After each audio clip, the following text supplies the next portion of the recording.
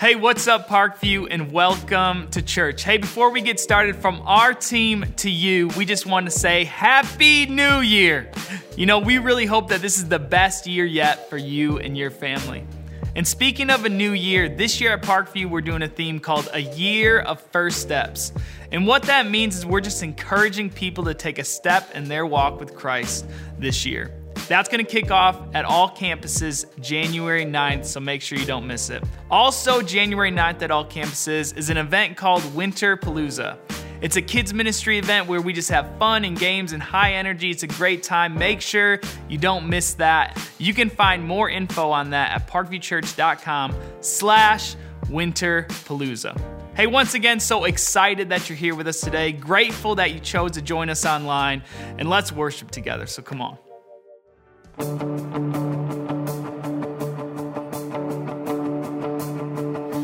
raise a hallelujah.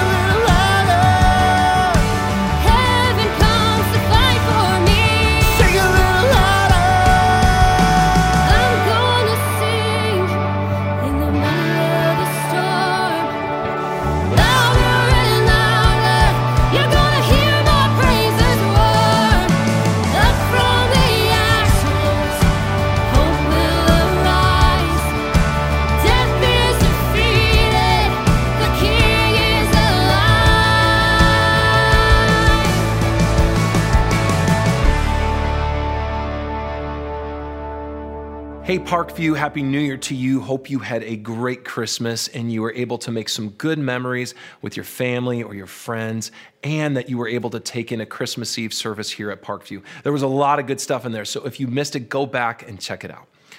A little bit about me. When I was 4 years old and in preschool, I got into a disagreement with another boy over a toy sword. The disagreement went from verbal to physical and ended in me punching this kid in the face. And at the time, I remember not really feeling sorry for what I had done, but my parents made me call this boy's house up and apologize for my actions.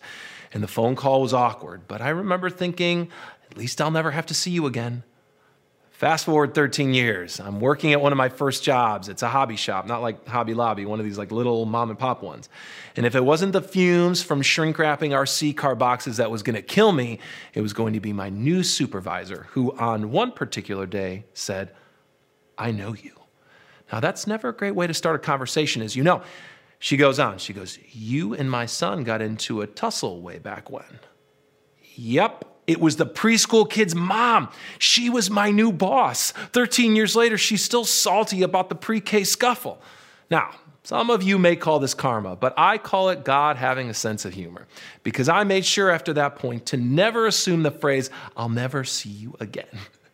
In case you were wondering, I was actually fired 2 weeks later for accidentally shutting the power down in the whole shop by plugging their 1930s vacuum into the wrong outlet. Honestly, I was relieved. That lady was ready to go to fisticuffs with me any day. So kids, if you're listening to this, learn from my mistakes. If you're gonna get in fights in preschool, don't, or at least keep track of the whereabouts of everyone involved so when they show back up in your life, you're ready for it. In fact, today, we're talking about someone from the Bible who no doubt said, "I'll never see you again," only to find out later he would be seeing them again. But before we get to that, do you remember your first job? Maybe it was when you were in high school or college. Maybe you're in high school or college now doing that first job. Mine was actually a busboy at a pizza place.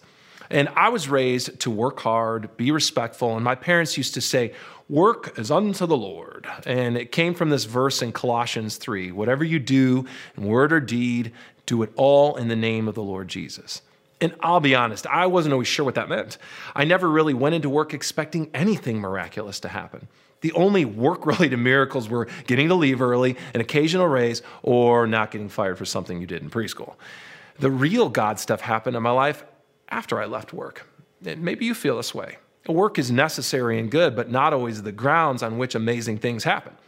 On top of that, many of us this past year, and maybe you feel this way even now, are asking, am I even in the right career? Do I want to be doing this job? You may have been doing the same thing your entire adult life, the past 20 years. And you're asking, is this the right thing for me? Students, you may be asking right now, am I in the right college, the right major? Am I going in the right direction?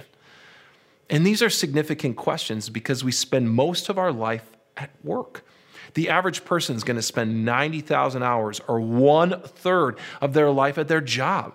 So what we do with work, how we view it, how it shapes us, it has immense implications for who we become. And my hope today is that if you're wrestling with your life direction, your career, your work, I hope today you can leave a little bit encouraged. Because today we're talking about Moses. Moses is a complicated, passionate, at times kind of confusing guy who had the most transformational moment of his life happen where he least expected it. And I love this guy. His life has been retold and reinterpreted through books and movies, right? Moses supposes his toes are roses. No?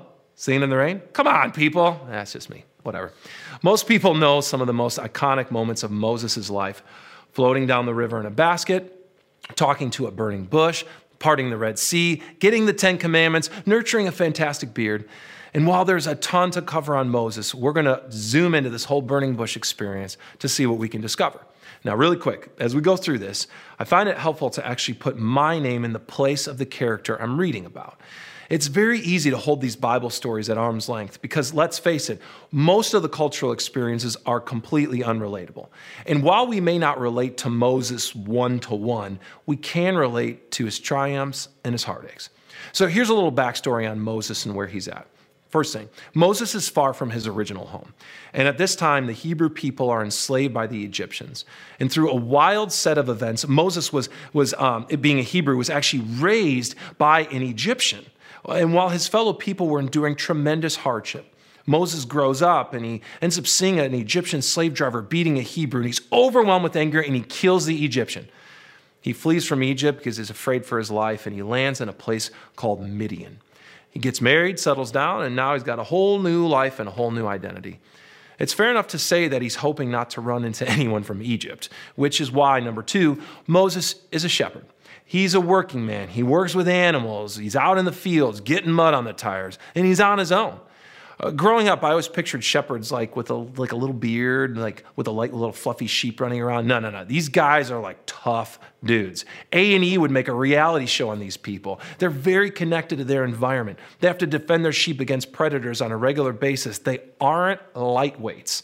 And Moses isn't either. He's done some stuff. He's seen some stuff. And he wants to be left alone. And the third thing to know about Moses is that he's living a very ordinary life. He has no intentions of doing anything other than herding sheep. This is his gig. Normal. Or so he thought. Check it out. It's here in Exodus chapter 3. Now Moses was tending the flock of Jethro, his father-in-law, the priest of Midian. And he led the flock to the far side of the desert and came to Horeb, the mountain of God. There the angel of the Lord appeared to him in flames of fire from within a bush. Moses saw that though the bush was on fire, it did not burn up. As a kid growing up in church, I got a sense that this was a magical moment, when in reality, burning bushes in the desert are not uncommon. Lightning strikes and ignites the dried branches and the dead branches, and everything goes up in flames. And Moses likely noticed it and just kept on his business. But when the burning continued, but it was not consumed, this grounded, salt of the earth, seen it all guy knew something is up. Here's what happens next.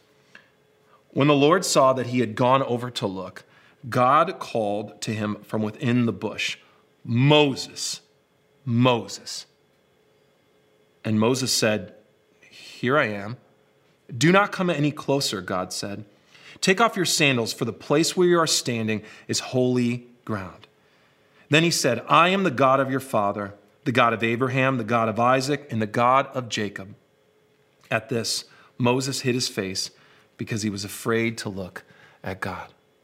The Lord said, I have indeed seen the misery of my people in Egypt. I have heard them crying out because of the slave drivers. I have heard them crying out because of their suffering.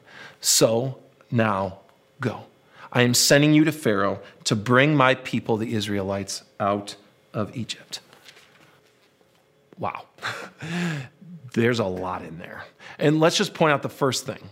God shows up to Moses while he's at work. He's on the clock. Most of the time when we're at our jobs, we're not getting divine moments, much less when our tools, the things we're working on and doing, are actually in our hands and we're occupied. And so Moses' tool, the tool of a shepherd, Pastor Tim has talked a lot about this. It's a staff. I mean, part walking stick, part prod for the sheep, and a weapon against predators. Moses likely found this piece of wood and carved it down. He uses this thing every day. And while he's holding the staff, it's when God makes a connection with him. While he's at work, God calls Moses to do an extraordinary thing. Moses wasn't on a spiritual journey to discover God. He's just doing his ordinary stuff, and boom, something extraordinary happens. Well, a few extraordinary things, really. And maybe you saw the same stuff. Number one, God seeks out Moses when he's not looking for him. The number two is that we see that God knows Moses personally. And the third thing is that he gives Moses an extraordinary task, a calling, to go back to Egypt. Moses remembers what Egypt was like, though, and God describes it. He says, I have indeed seen the misery of my people in Egypt. I have heard them crying out because of their suffering. So now go. I am sending you to Pharaoh to bring my people, the Israelites, out of Egypt. Moses had seen the misery of the people in Egypt. He heard them crying out. He was concerned about their suffering too. But what was his action back in the day? He killed a slave driver and ran. He's a naughty lister. And now God wants Moses to return back to the place he said he would never go, to the people he said, I'll never see you again, and lead them out of Egypt like a bunch of sheep? Yes, Moses is a shepherd. He leads less intelligent animals around and keeps them on the path. It reminds me of this clip Pastor Tim shared last year. I'm coming in hot.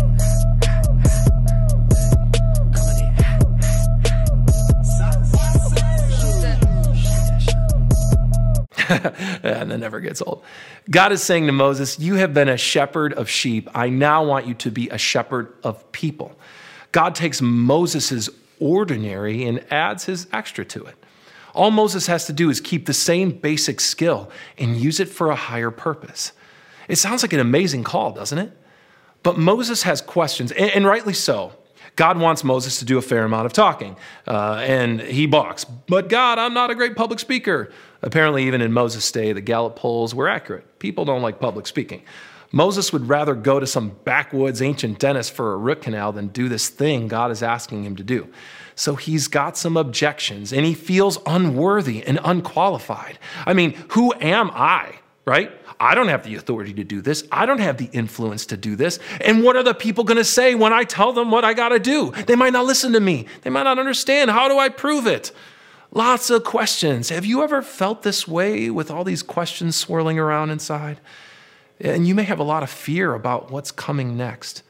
You may even be walking like Moses did in the wilderness, tending to a life that wasn't part of your original plan. And even though you may be present physically, mentally and emotionally, you're dragging a lot with you.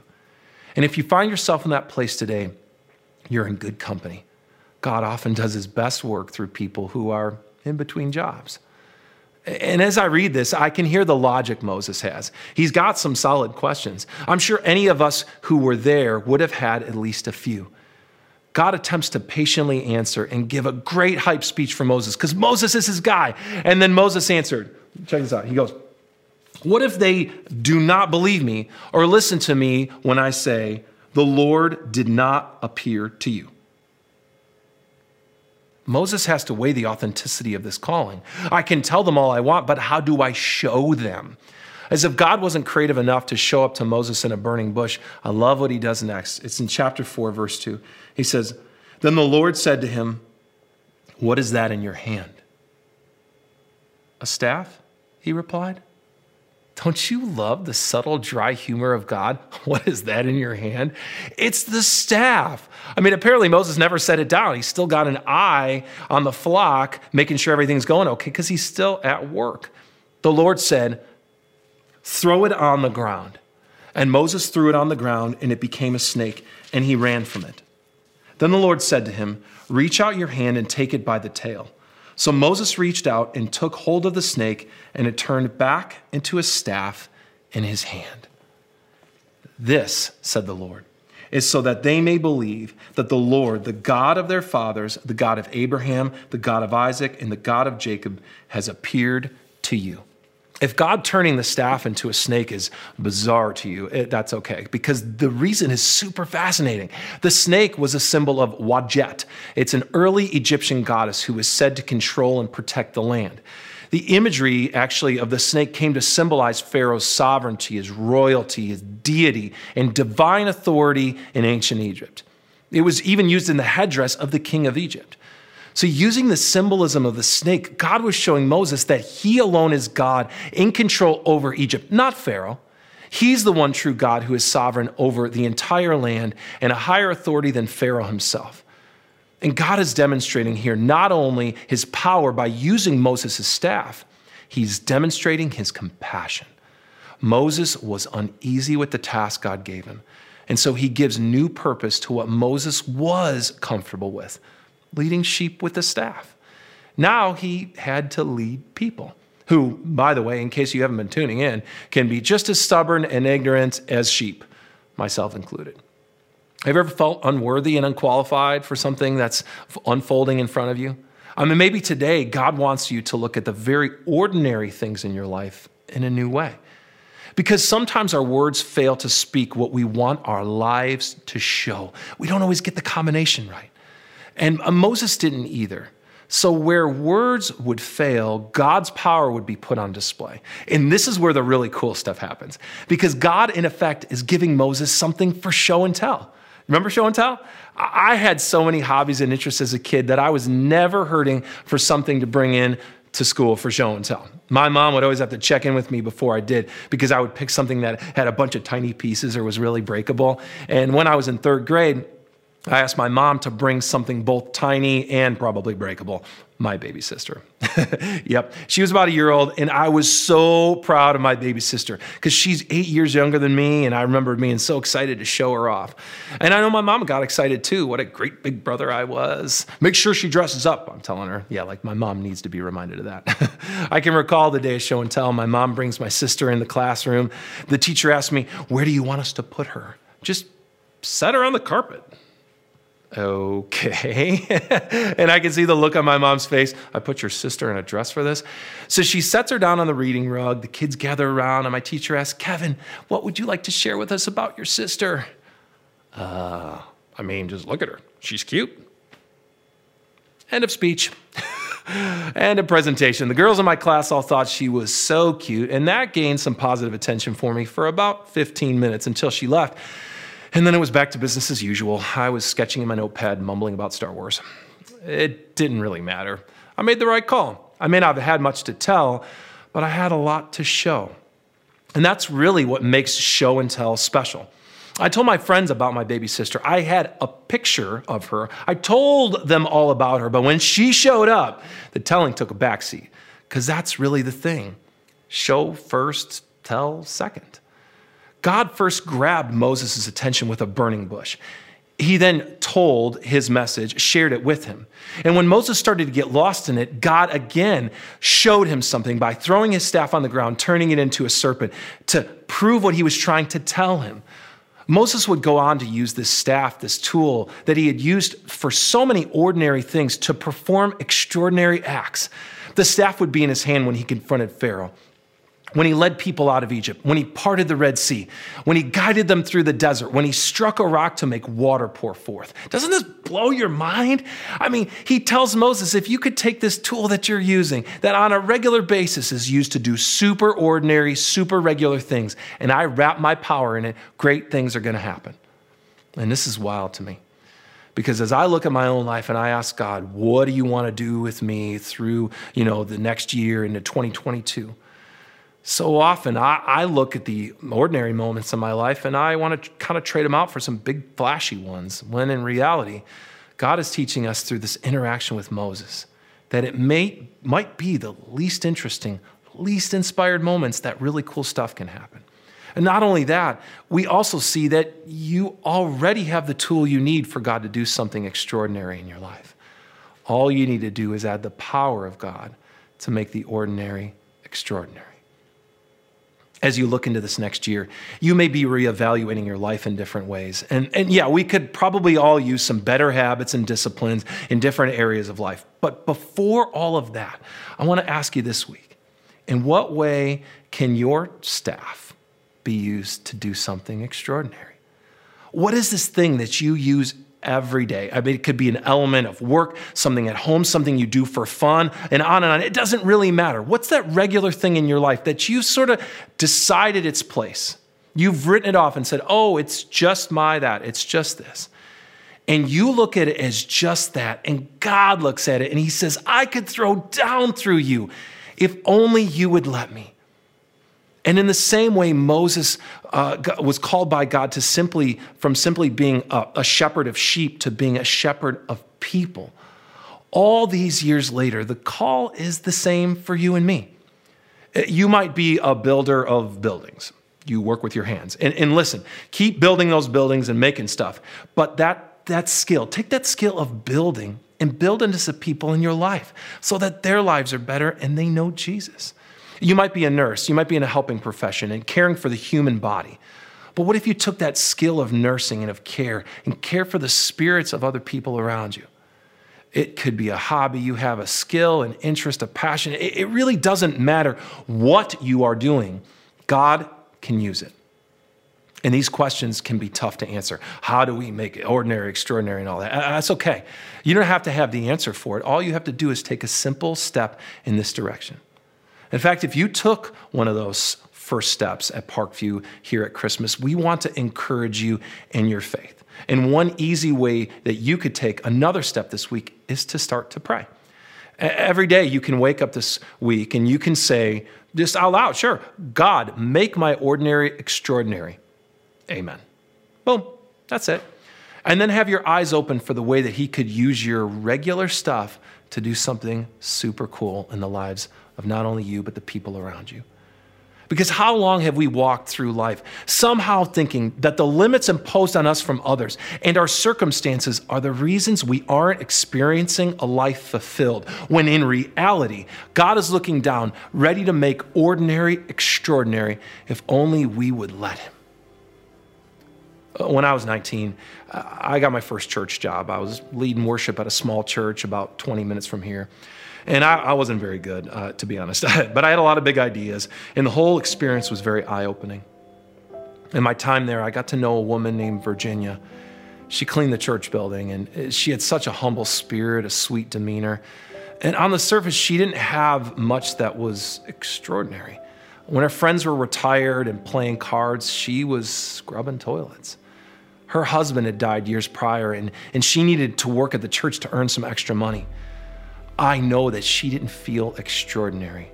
But every time I saw her in the halls, she would stop and say something encouraging to me. She was so grateful and thoughtful, and honestly, one of the most bearable parts of a really tough time in my life. She took her ordinary 5-minute breaks and turned them into something that I'm talking about 18 years later. I eventually left that job, and she died just a few years after that. And although she wasn't well known for anything extraordinary at that time, she was extraordinary to me. Listen, you don't have to have the perfect life, clever words, the perfect timing to be someone extraordinary to someone else. You don't have to have faith in Jesus all worked out either. You could be full of doubts and questions today, and all you have to do is show up, give your ordinary to God, and let him put his extra on it. You've got the tools in your life already, your staff. It's available to you today. And that's all it took in that moment. Back with Moses at the burning bush, God didn't look for Moses to have an answer for how it all work out, where exactly the path would lead when he said, I want you to go. Moses said, but and God said, it's okay. I'll take care of the rest. It's an exercise of trust and a simple act of faith to say, God, would you use my ordinary thing and make it extraordinary? He's done it in my life. He's done it in the lives of so many people around this church, and he wants to do it in yours too. Let's pray. God, thank you for the chance to turn the calendar over. We know there's nothing magical about a new year. There's nothing inherently special about it, but it is a chance for us to pause and to reflect and to take another look at the path that we're walking down. And we are reminded today that you walked on that path with us. God, you are with us every step of the way. And all of our days and all of our moments that feel entirely regular and entirely ordinary and uninteresting to us, they could be so inspired if we would share them with you. So would we share our ordinary, our regular with you this week so that you could do something extraordinary in it that would change us forever? It's in the name of Jesus we pray. Amen.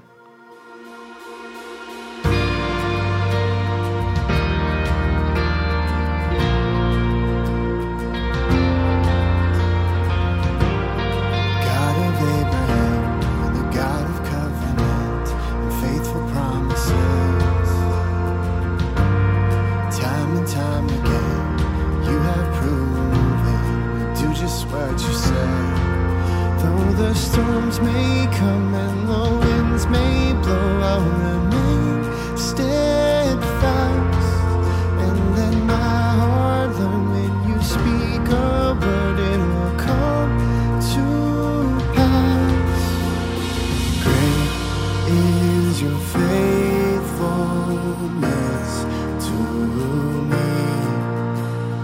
Great is your faithfulness.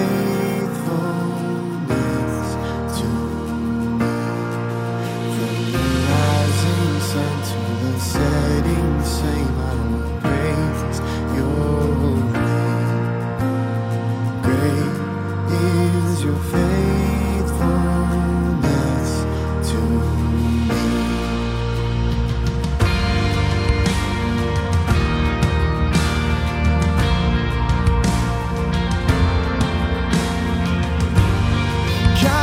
age to age, though the earth may pass away, your word remains the same. Yeah, history can prove there's nothing you can't do. You're faithful and true. Though the storms may come and the winds may blow, I'll remain steadfast and let my heart learn when you speak a word, it will come to pass. Great is your faithfulness to me. Great is your faithfulness to me. From the rising sun to the setting same, I will praise your name. Great is your faithfulness to me. I put my faith in Jesus, my anchor to the ground, my hope and firm foundation. He'll never let me down. I put my faith in Jesus, my anchor to the ground, my hope and firm foundation. He'll never let me down. Great is your faithfulness to me. Great is your faithfulness to me. From the rising sun to the setting same, I will praise your name. Great is your faithfulness to me. I put my faith in Jesus, my anchor to the ground, my hope and firm foundation. He'll never let me down. I put my faith in Jesus, my anchor to the ground, my hope and firm foundation. He'll never let me down. Hey, church, once again, thanks so much for joining us today. It was great to engage together online like this. So excited to be back in person January 9th, which is next weekend. Hey, once again, if you have any questions or you need somebody to walk alongside you, our team would love to be that for you. So you can just reach out to us on any social platform, send us an email, and also go to parkviewchurch.com/thisweek for the latest info on what's going on around Parkview. Hey, we'll see you real soon.